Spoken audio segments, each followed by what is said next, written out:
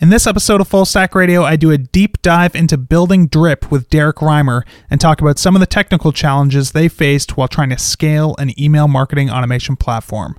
This is Full Stack Radio, episode 57.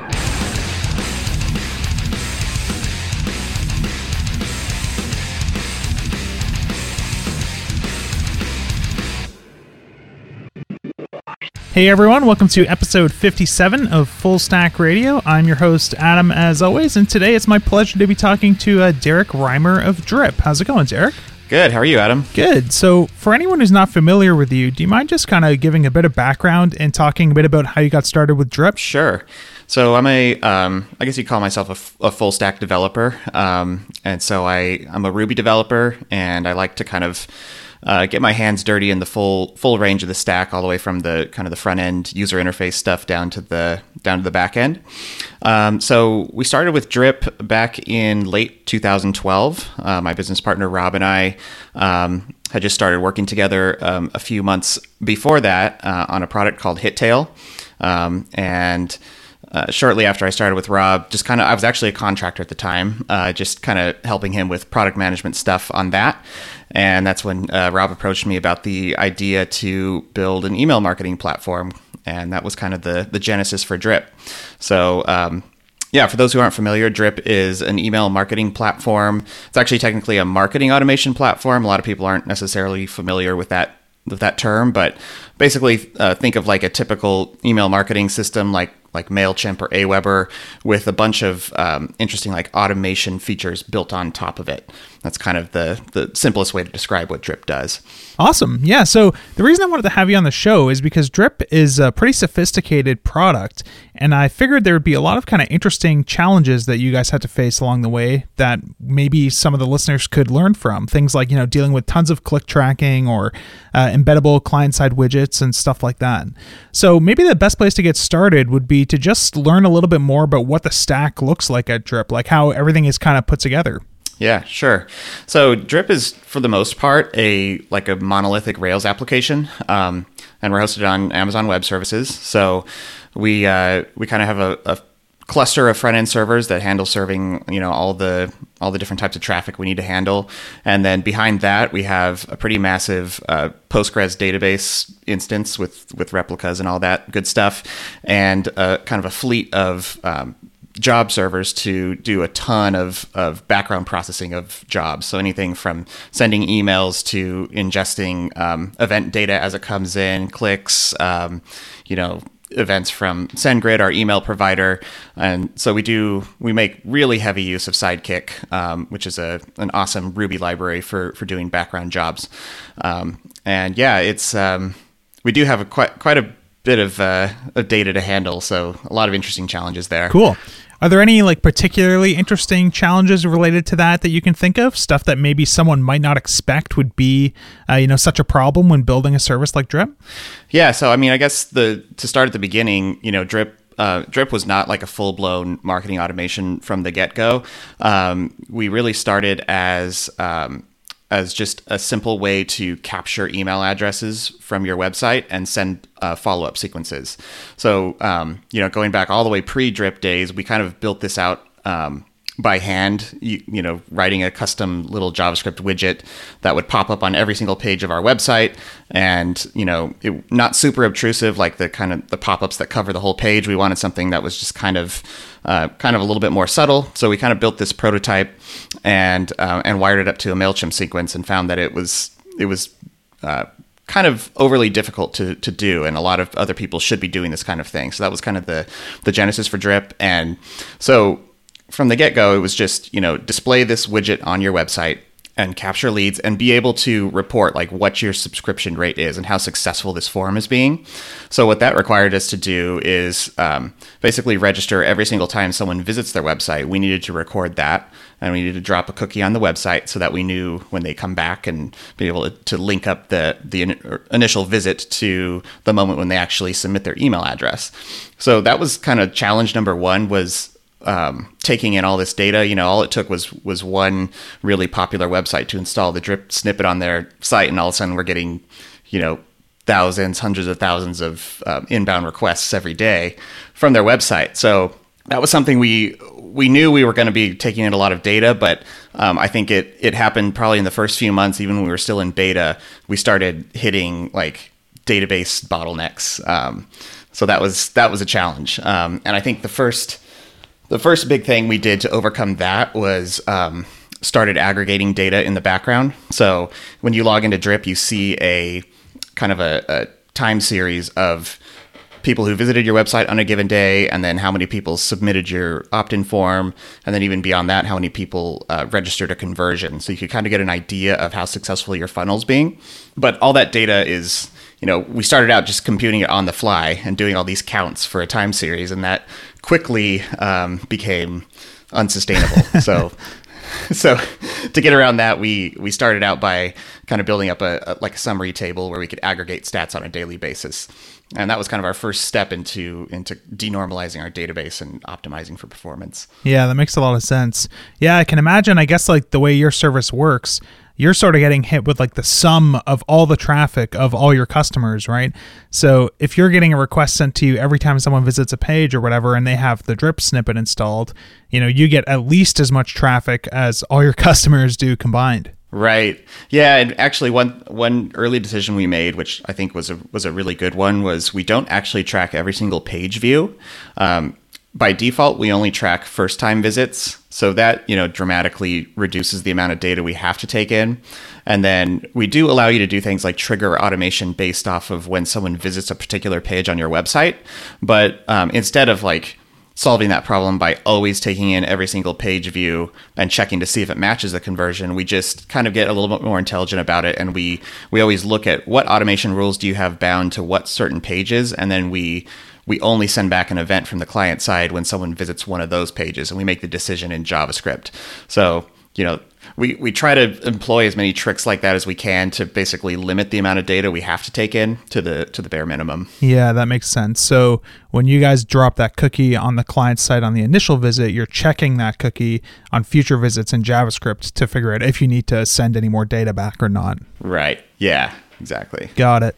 So what are some of the challenges involved in trying to build like an embeddable widget that has to get installed on someone else's site? I can imagine there's, a lot of challenges there that you have to deal with when you're trying to build something that needs to look consistent, no matter whose site you're installing it on. Yeah, it's kind of like we've just had to build up like this battle-tested library over time, and it has taken time, and we still see edge cases from time to time of people saying the widget's rendering funky on their website, and usually what it boils down to is some kind of CSS conflict. So the Drip widget is just a little toaster widget you see. It's pretty common these days on websites, and so we wanted that to look as if it was built directly into the website and not something that was kind of sitting in its own container. So we kind of avoided going with the iframe approach, which is what some folks do for their embeddable components, is they just kind of stick them in an iframe and have the user like drop the iframe wherever they want it to appear on their website. We really want it to look native to the website. So we actually have this chunk of HTML and CSS that we embed directly into the DOM as soon as the client library loads. And the most important thing to do is to make sure that we're namespacing all of everything that relates to the style of that is namespaced, so that hopefully the odds of colliding with an existing style on the page is pretty low. And then we also make really heavy use of the important clause in the CSS just to make sure that we're overriding anything that's really critical to the function of our widget. So yeah, it was tricky. And the other tricky part about it is, we're so used to, as application developers, used to pulling in, outside libraries whenever we need functionality. So, I think we're all probably spoiled with having jQuery present, and, if we need some time zone library, you just pull that in and, build up this bundle. But when you're actually having this library installed on other people's websites, you have to be really conscious about how large your payload is and how many libraries are you actually stuffing into this thing. So we ended up doing quite a bit of, kind of building our own solutions for example, for sending back AJAX requests via JSON-P. We kind of built a little tiny wrapper that does that without having to pull in a really big library to handle that. Yeah, So, yeah, that definitely sounds like a pain. So do you guys also have to deal with, I guess, like a lot of stuff related to cross-browser support, since you have to sort of, re-implement any fixes that you would get from various libraries that you could have used that would have solved this stuff for you? yeah, definitely. Like we have quite a few polyfills in there, just basically functions in JavaScript that put in functionality if there happen to be in a browser that doesn't have that. Yeah, and it's tough because for our main application, we kind of support newer versions of Internet Explorer and then the kind of the latest versions of Firefox and Chrome, and we can be a little bit more strict about the kind of browsers we support for our actual application. But for this, since it's hosted on other people's websites and those people's visitors may be on really archaic browsers, we want to try to support as many as possible. So we have gone through routines of like trying to support even down to IE7 in certain cases. So it's a little tricky, and you can't. I think the lesson learned here is you can't generally nail it overnight. You have to kind of do your best and then just wait for people to raise edge cases and tackle them kind of like whack-a-mole as they come in. Yeah, for sure. Yeah, it makes a lot of sense. I've heard Rob recently, your co-founder, talk on a few podcasts about some sort of a major technical breakthrough that I guess you guys came to when trying to solve a problem recently. And anytime I've heard Rob talk about it, it's been on a podcast that's maybe more business focused and hasn't really been appropriate to dive into the tech details so much. But I thought maybe if you were willing on this podcast, it would be awesome to hear about some of what those challenges were and what you guys come up with. Sure, yeah. So this is still kind of under active development, so some of the details are still getting fleshed out, and I'm kind of holding my tongue on a few of the details just to make sure it's actually the way we're going to do it, and hopefully get some data around it. But basically we've been trying to tackle some major performance problems that really manifest themselves with some of our largest customers. So you can imagine that the top 5% of Drip customers represent a pretty significant chunk of our email sending volume and just basically raw subscriber database size. Most folks have in the several thousand subscriber count, but our largest accounts are upwards of 500,000 subscribers in their database. So a lot of the queries that we allow people to run, specifically around filtering your subscriber database and kind of segmenting your subscribers, can produce really complex SQL queries.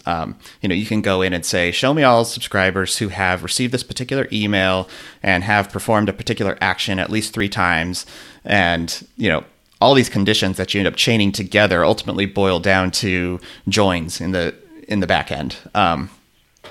So it's been an ongoing problem of we're staying pretty much ahead of it for most customers, but some of our largest customers are really starting to feel pain around this. So, we started evaluating our options. We considered ultimately just sharding the database so that we can put really large customers on their own database or on a database that only has a handful of customers on it. And, we've been pretty resistant to that idea just because you hear so many horror stories about trying to shard your database and making sure that you don't end up with hotspots and, that your shards are maintaining balance. And once you go down that route, it's really hard to go back. And that's what we've always been conscious of the fact of before we add any major new technology into our stack or make any major architectural shift like sharding, we always try to evaluate it really carefully and see how long we can go without doing that, because once you make that investment, it's really hard to go back. So we basically had this moment where we're like, all right, we either need to start working on sharding or we come up with some other creative solution. And I think we really did hit on a good solution for this. And basically what it involves is doing some pre-computation in the background and utilizing Redis for maintaining basically who belongs in what segments in your account.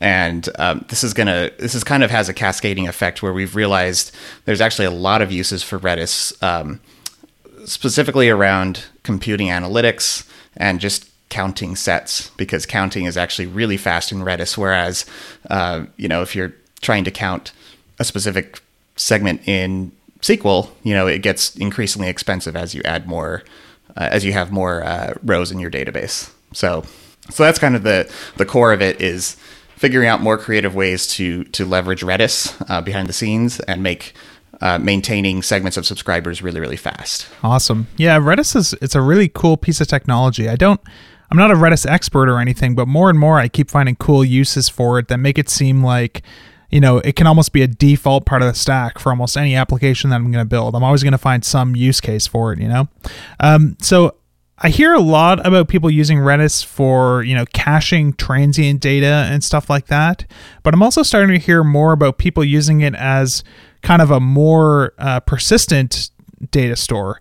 So with Drip, are you guys using Redis in sort of more of a transient way where it's just data that you can rebuild if necessary?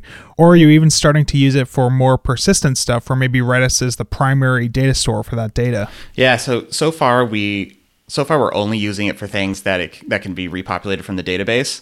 I think, when we set out to kind of go this route of using Redis for a bit more persistent things, less ephemeral things by nature, we want to try to get as close as we can to ensuring that this data will never get lost. But so far, all our uses are basically things that can be repopulated from our database. We have hit, being hosted on Amazon Web Services, you run into occasional problems where like an instance will just all of a sudden become degraded and Amazon says they're going to decommission it. Or sometimes you just get timeout errors because for whatever reason there's latency within the cloud.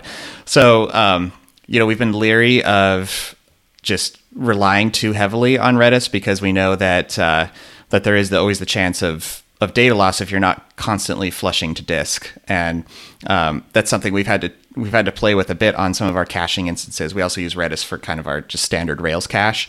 And we've encountered problems where, we try to flush to disk too often and you end up with, maxing out your disk IO and then that'll lead to timeouts.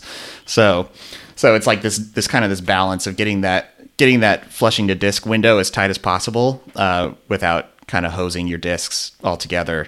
So it's something that we're gonna kind of gradually build out, and we're gonna be really cautious about not storing anything in there that we're not able to rehydrate from our database, at least until we're really confident that we have our replication story really, really tight.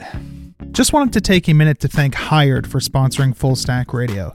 So searching for a new job can feel stressful, scary, time-consuming. You got pushy recruiters trying to sell you on roles that you don't want, or job boards that make you feel like you're throwing your resume into a black hole never to be seen again.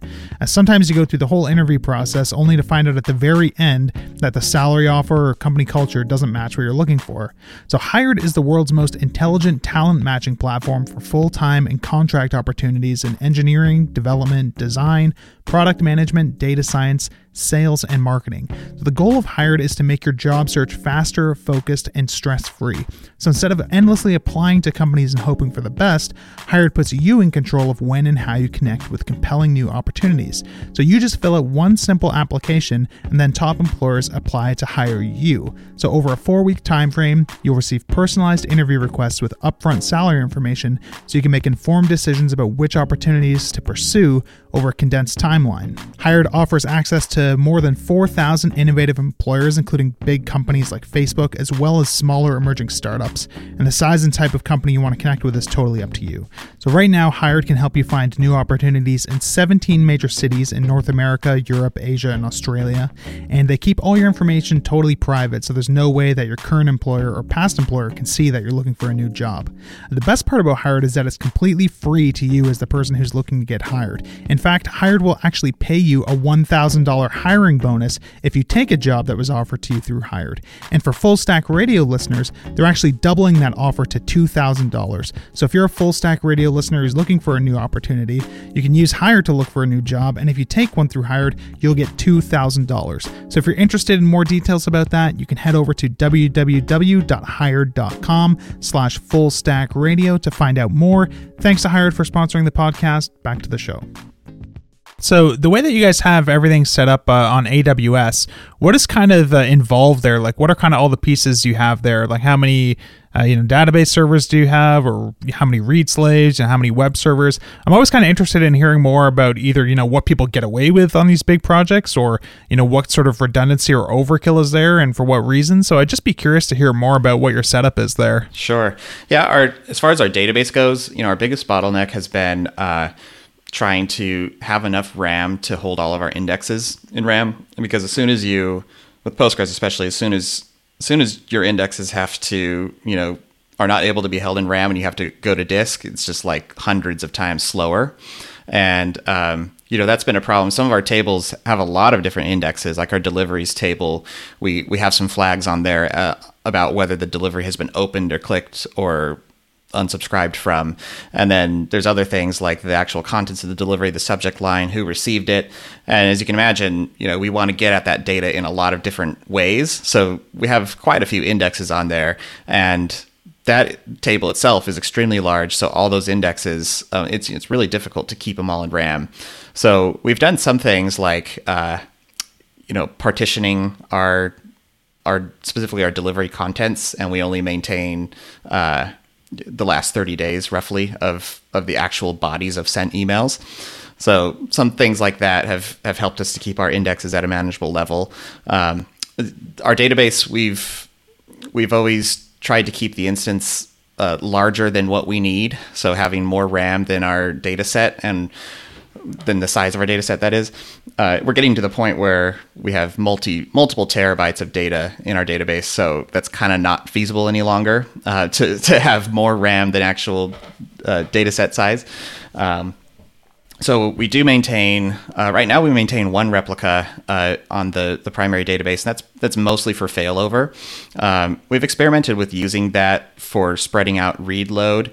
We've actually found that for Drip, we're pretty write heavy, and it doesn't actually, we weren't getting much performance gain from splitting reads between a replica and the main, at least for the performance profile we have right now.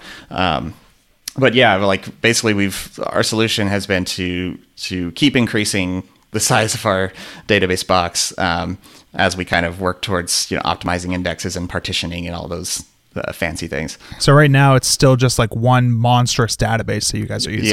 Yeah. Awesome. Yeah, it's really cool to hear stories like that, because as someone who doesn't have a lot of sysadmin experience, I never really know what I can get away with or what I need at different levels of scale. And you guys are obviously, an app with a lot of customers that's doing a lot of, writes and a lot of crazy stuff. And to hear that you guys are able to get by with just one big giant database, that's full of RAM and stuff like that, sure, but you haven't had to shard the database or do anything crazy like that, it's sort of good to hear, because it gives you some reference points about what people are doing at kind of different levels of scale. Yeah, that's kind of been our approach for most things when it comes to scaling Drip is, with the amount of data we're having to handle, the amount of complexity that's going on with our automation engine, you can only optimize things to a certain point. So it's a nice ideal to think that you can, get 2 years ahead of all the performance problems that you're going to have and get the perfect setup. But at the end of the day, it's not worth trying to do that, because you'll just end up spinning your wheels and, constantly trying to optimize things, constantly trying to re-architect things in an ideal way. At a certain point, you just have to kind of stop and say, what we have right now is good enough, and let's keep moving the product forward. Let's keep building features. And then, probably in 6 months, we'll have to revisit some parts of the infrastructure, but, let's not try to prematurely solve those problems if things are good enough right now. And so that's kind of the approach we've taken even for our database. At a certain point, we may have to get more exotic, kind of Postgres stuff going, but certain articles I've read even kind of point to the fact that a lot of really, really large services, even much larger than us, still manage to go with one Postgres instance. And really what you have to focus on is keeping the data set that you actually need to look at on a regular basis pretty small and manageable, which I think we can do. If you start looking at what kind of data do we need to access on a regular basis? It's probably stuff that's been inserted in the last 30 days. So that's where things like partitioning can help you to keep your indexes small. And, maybe you have a 10 terabyte database, but really you just need to be looking at the most recent terabyte or so of data. So then, that's another way you can kind of still keep things manageable even with a really, really large data set. For sure. Yeah. How much experience did you have with like sort of, the advanced Postgres stuff before getting started with Drip? It sounds like a lot of the challenges that you guys have faced have been solved by, kind of optimizing the database and tweaking stuff at that level. Is that something that you've been sort of learning as you go, or is it something that you already had a lot of experience with before getting started with Drip?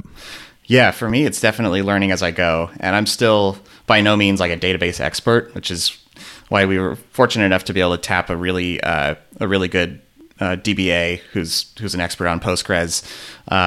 He's still a contractor for us, but does a great job. And we were able to get him on board probably in the first about a year or so in when the problem started to kind of exceed my limits. We started out hosting on Heroku Postgres, which I think we outgrew that in like 3 months. But but that was kind of like our first step was starting with something fully managed, and then we've kind of gradually gotten a more and more custom setup, and have brought in some expert help to get that all set up. Awesome. Yeah. So another topic that I think may have some interesting stuff to talk about is just the idea of email in general. I think email is sort of like everyone's worst nightmare when it comes to building web applications. So I'd be curious to hear like what sort of challenges you guys faced when dealing with such a huge volume of email in terms of things like, deliverability, or even just stuff that people don't even know about email, stuff that you kind of had to discover were problems along the way and how you kind of fix them. Is there anything that comes to mind in particular that you think would be interesting to talk about there? Yeah, I mean, deliverability is always an interesting topic. I mean, email is really the kind of industry where there's so many people trying to do bad things that it's really difficult for the people who are doing good things to get their emails into inboxes. So we made the deliberate decision at the beginning of Drip not to build our own email sending infrastructure, because when you start digging into it, there's actually a lot involved there that really goes down to the level of like having a direct relationship with the major ISPs like Yahoo and Gmail and Hotmail, and being able to get on the phone with them and make sure that you're not sitting on some critical blacklist within their spam monitoring system. So we knew that was going to be a massive investment that we were just not going to be able to make. So from the get-go, we've leveraged platforms like Mandrill and Mailgun and now SendGrid to kind of be the underlying infrastructure for our email sending. And so, in the early days, we were on Mandrill and Mailgun. Actually, we didn't want this to be a single point of failure for our business, and we were concerned that something might happen and trip a flag and get us blocked in one system. And a little bit prophetic with Mandrill in that case, I guess, right?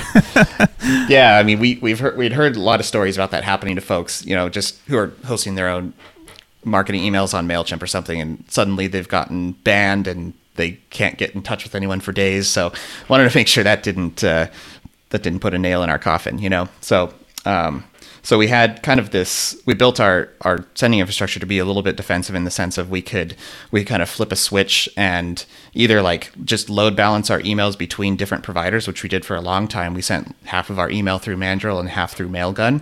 And then, if one was having problems or having specific deliverability issues that we couldn't figure out quickly, then we would just kind of shift our email sending traffic over to the other provider. And that worked well in the early days when, our volume wasn't nearly as high as it is now. So we probably didn't have the same amount of clout that we could now exert with our email sending provider. So that kind of got us through the early days. And it was earlier this year when Mandrill made their big announcement that they're no longer going to allow people to send marketing emails through Mandrill, which was a really huge deal for us. And so at that time, we had to kind of stand still for about a month and get all of our infrastructure shifted over to SendGrid, which ultimately was a good thing. I think we kind of took it to the next level where we now kind of manage our own dedicated pool of IP addresses, and we have like full control over our deliverability. So there's a little bit more maintenance involved with it, but ultimately it gives us like kind of full control over our sending. So does that mean that every email that gets sent from Drip is getting sent from an IP address that nobody else is ever going to be able to send email through, basically? Yeah, so it's managed by SendGrid, and we basically maintain kind of a shared IP pool model. So we have kind of a general pool of IP addresses that we make sure to monitor closely their reputation, make sure they're not getting on blacklists and stuff like that. And so basically no email sender outside of the Drip ecosystem can impact the reputation of those IP addresses. So it really kind of firewalls us off from any bad actors within the SendGrid system. Awesome. Which is nice. What made you guys decide to go with SendGrid? This is just kind of a question that came up for me the other day in sort of the post-Mandrill world we're in now. Yeah. So we kind of did our research as quickly as we could, and SendGrid surfaced as, one of the largest providers in the industry. And really at this point, we're looking for stability. We're looking for someone who's been around for a while, and SendGrid definitely fit that bill. The other service, there were a couple other services we evaluated. SparkPost was another one. Their system looks really nice. So what it came down to was, have they been around a while? Do they have a really good reputation in the industry? And are they easy to work with? So we reached out to SendGrid early on and kind of made direct contact with some of their folks. And so far they've been really great to work with. So yeah, it wasn't super scientific, and we had to kind of make the decision quickly. So let's kind of go with someone who's trusted in the industry. Cool. Something else I've been kind of wondering about for a while. I tried to look into this, but couldn't really find any clear kind of canonical resource for this information. But anytime that I want to set up email through like a service like Mailgun or SendGrid, they always force me to set up things like SPF or DKIM with my DNS, right? But with Drip, you guys don't actually require the customer to do any of that stuff with whatever domain that they're using to send email. So I'm curious what you guys are doing there to sort of maintain that high deliverability while still kind of keeping that good experience for the customer where they don't have to go and muck around, with their DNS or their hosting or any of that stuff. Totally. Yeah. So this is kind of the model that most email marketing providers take, which is they basically maintain some shared domain. Similar to IPs, they have shared sending domains. And so for Drip, we have a high reputation domain that sent many millions of emails, and kind of the ISPs are used to receiving a mix of different emails from different people through this sending domain. So when the biggest way to spot this happening is if you look in Gmail and you see that an email is from a certain person, Gmail will append a via Drip email or whatever the sending domain is. So they provide transparency about the fact that it's being sent through a separate domain. But really it's actually, a lot of people assume that this is a worse way to send email, or has a method that has poor deliverability. And actually for somebody who hasn't sent a whole lot of marketing emails, it's actually a better way to go to leverage an existing high reputation sending domain. So a lot of our smaller users who have just a couple hundred subscribers, they're just getting started in email marketing, they're definitely better off sending through our existing shared IPs and shared sending domains until they build up kind of their own reputation against their domain. At which point, then it becomes a little bit more appropriate for some of our highest volume senders. They prefer to kind of authenticate their own sending domain and send through that. So it's really a matter of kind of leveraging the reputation of our existing domain if you're small, and then if you're big enough, then it starts to make more sense to authenticate your own. Yeah, it makes a lot of sense. From what I understand, there's two kind of primary headers. There's like the sender header and then the from header, and the DKIM and SPF stuff. The only thing it's really checking is the sender header to make sure that is actually authenticated, but not the from header. Is that the right distinction? Yeah, that's correct. And there's a number of different headers. There's like the return path header. So if an email bounces, where do they send the notification back to? There's the actual SPF and DKIM records for our sending domain will get appended, so that the ISP can verify that the sending domain is actually authenticated properly.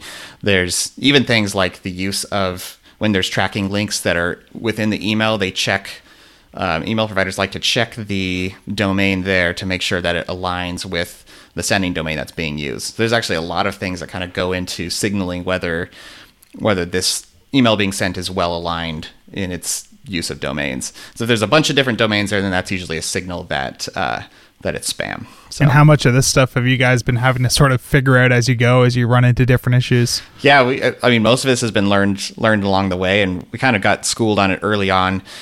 Someone would come in to Drip and they would send an email and find that they just had a really bad open rate. So then we would dig into it and figure out like really esoteric things, like if you have a link, for example, in an email where you put the URL in the body of the link, but the actual href of the link is a different place, then certain clients will just completely flag that email as phishing. I think Thunderbird might be one of those clients that just says like, warning, this email is a scam. So you start to discover those kind of odd So I can imagine things. that would be a problem if someone's, sending out an email and they have a link like, hey, here's my URL for whatever product I just launched. But because you guys are doing click tracking, like the actual href in that link tag is going to be your domain, not the actual link that the user put there. Right. Exactly. Just wanted to take a quick break to thank one of this week's sponsors, and that is Rollbar. So here's what Paul, the founder of CircleCI, had to say about one of their favorite features of Rollbar and how it helps them keep things running at CircleCI. Before we used Rollbar, we used a different error tracking service, and we were shopping for a new one. And so we did the tour and looked at Rollbar and all of its competitors, and it was really the feature set of Rollbar that was super impressive and that made us go there. In particular, the people tracking, I think, is really it's not just a great feature, but it also kind of speaks our language. Because we're very focused on making sure that customers are happy, and we want to make sure that we have like an individual understanding of what happens to each customer. So the fact that we're able to click on this customer is experiencing a lot of bugs, and to be able to follow the progression of bugs that they've been experiencing is very important. If we get an email from a customer and the customer says, your website keeps glitching on me, and being able to go to Rollbar and to say, okay, this individual customer, this is how they're experiencing the site. Because otherwise you have to give like an overall state of things, and overall things are looking good, because if they weren't, we'd be dealing with it. So I've been using Rollbar a lot lately on my SaaS app Nitpick CI and loving it. If you want to check it out, you can head over to rollbar.com/fullstackradio, and you can use their Bootstrap plan for free for 90 days. So check that out, and thanks again to Rollbar for sponsoring Full Stack Radio. So one of the last topics that I'd like to get your insight on is just kind of what does the automated testing strategy look like at Drip? So, are you guys, using TDD when you introduce new features, or are you adding tests after the fact? What does it look like for you to test stuff that has to interact with third-party services? Since, of course, Drip does a lot of stuff with integrations and stuff like that. Just kind of hearing more about your general philosophy there and what you guys are doing, I think would be really interesting. Sure, yeah. So I like to think that we follow a pretty close test-driven development path, although I know for myself and probably most of our developers, we don't always adhere 100% to the right test first methodology. But in general, I think that's a really powerful way to let your testing guide your feature architecture. So that's definitely an approach we use. We're pretty heavy on our unit testing on the back end, and a little bit lighter on the kind of the view layer testing. We found that if we can boil most things down into kind of the models directory or a services directory for all the other non-active record model stuff, then and get things into unit tests, then that's generally the best way for us to make sure that we're testing kind of the core logic of our functionality. And then as far as like testing interactions with other services, yeah, we have mail sending, and then we have a pretty high number of integrations. I don't know what the exact count is right now, maybe 50 or so integrations with outside providers who are, we're either taking data in from them, like a landing page platform or something like that, or we're sending data out to maybe a CRM. So there's a little bit of API interactions to test back and forth there. And for that, we like to leverage the VCR library for kind of, recording different API scenarios and then maintaining kind of a copy of what the expected response is, so we can make sure that our code is handling that that response properly.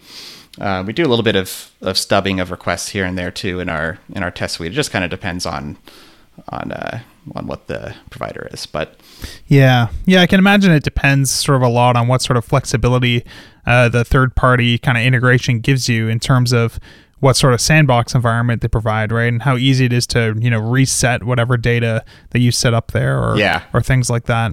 So do you guys do much testing of stuff like if you had an integration with Gumroad or something, for example, where you wanted to tag a subscriber when a purchase was made?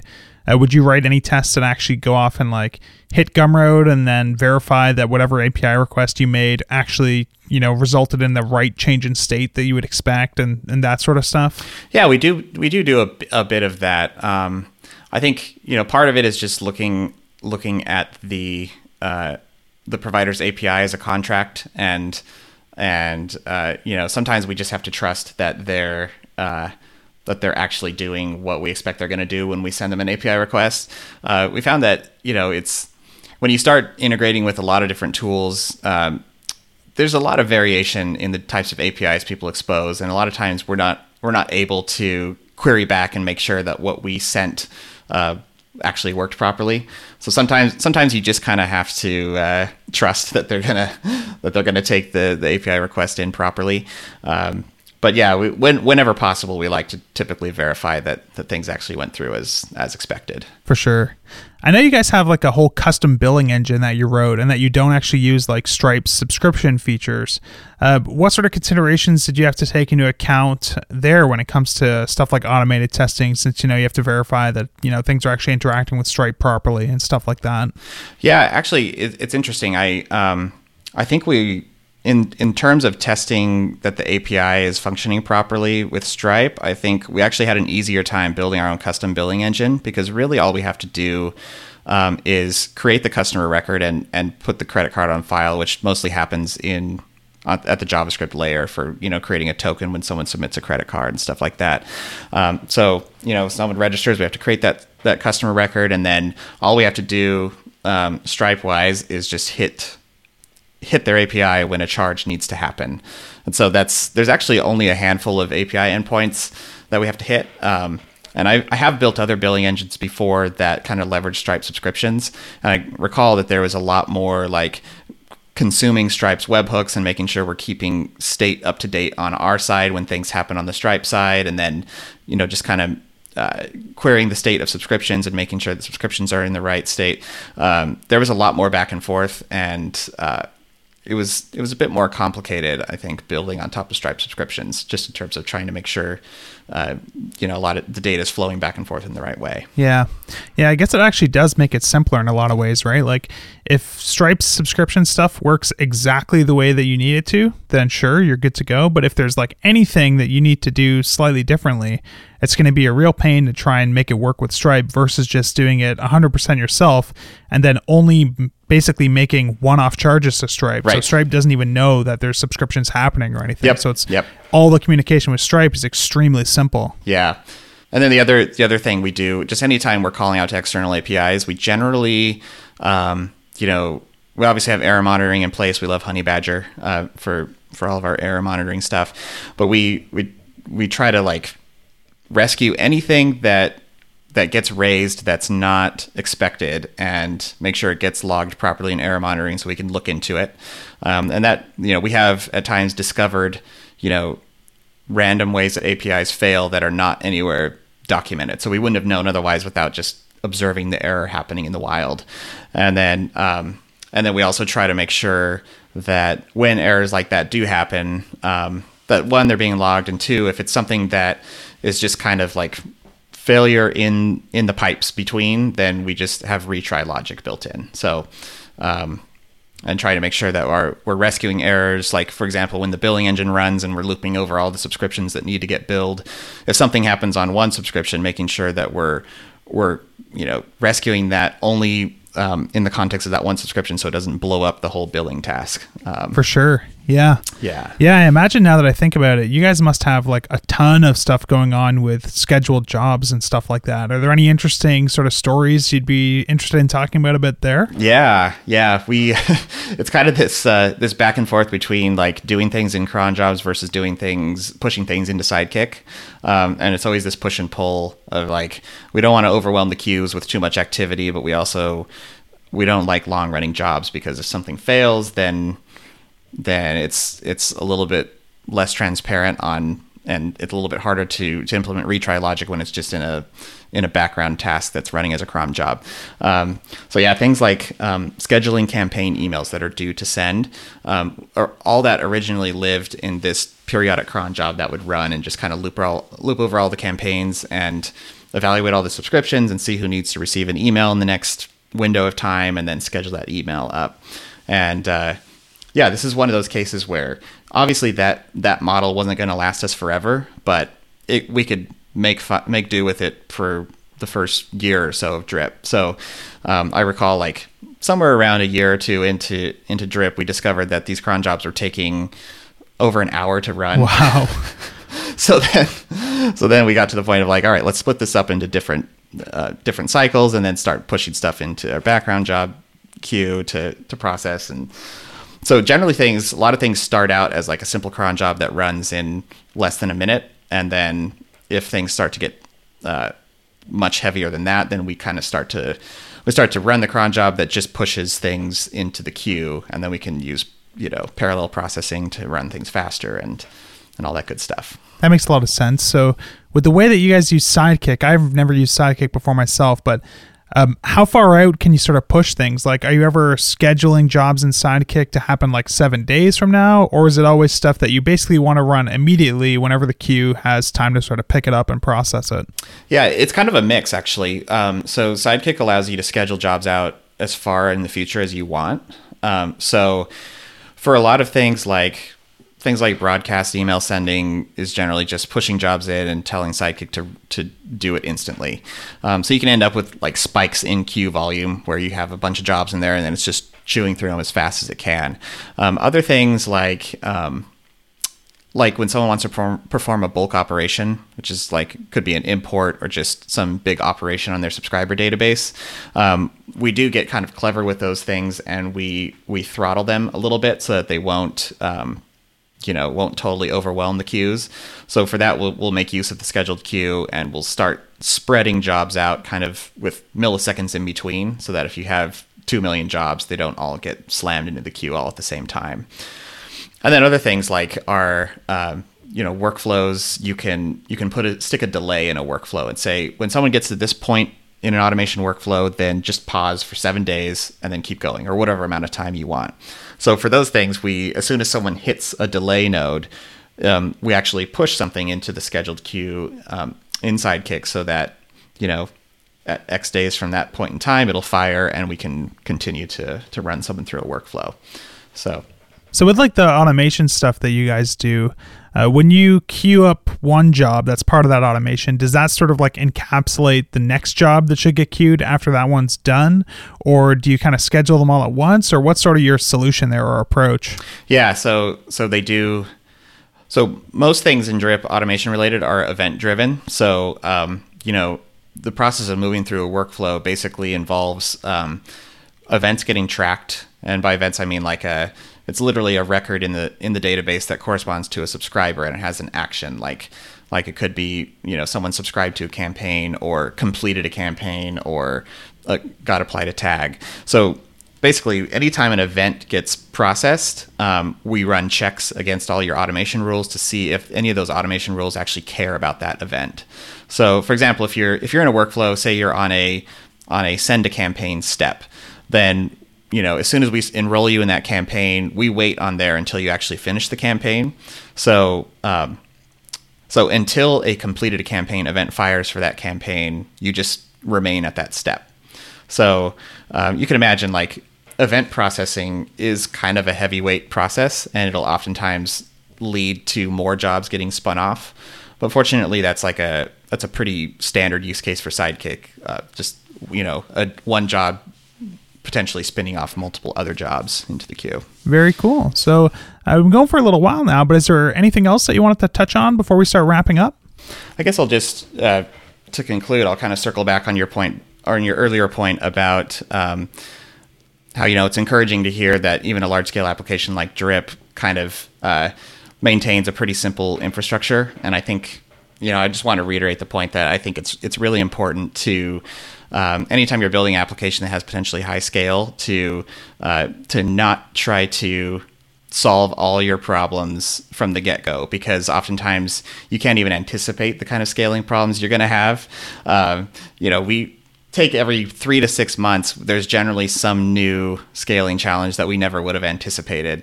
And, some things slow down faster than other things, and you never could have guessed what's going to slow down next. So I think the key lesson that I can share is that don't try to go too far ahead in solving your scaling challenges. Awesome, man. So what's kind of the best way for people to keep up with what you're working on and what's going on with Drip? Sure. So I'm on Twitter at Derek Reimer.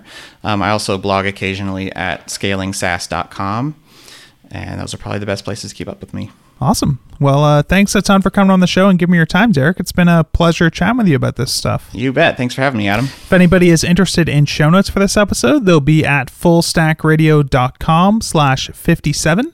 If you can rate and review the show on iTunes, that's always helpful. And thanks to Hired and Rollbar for sponsoring Full Stack Radio. Thanks, everyone. See you next time.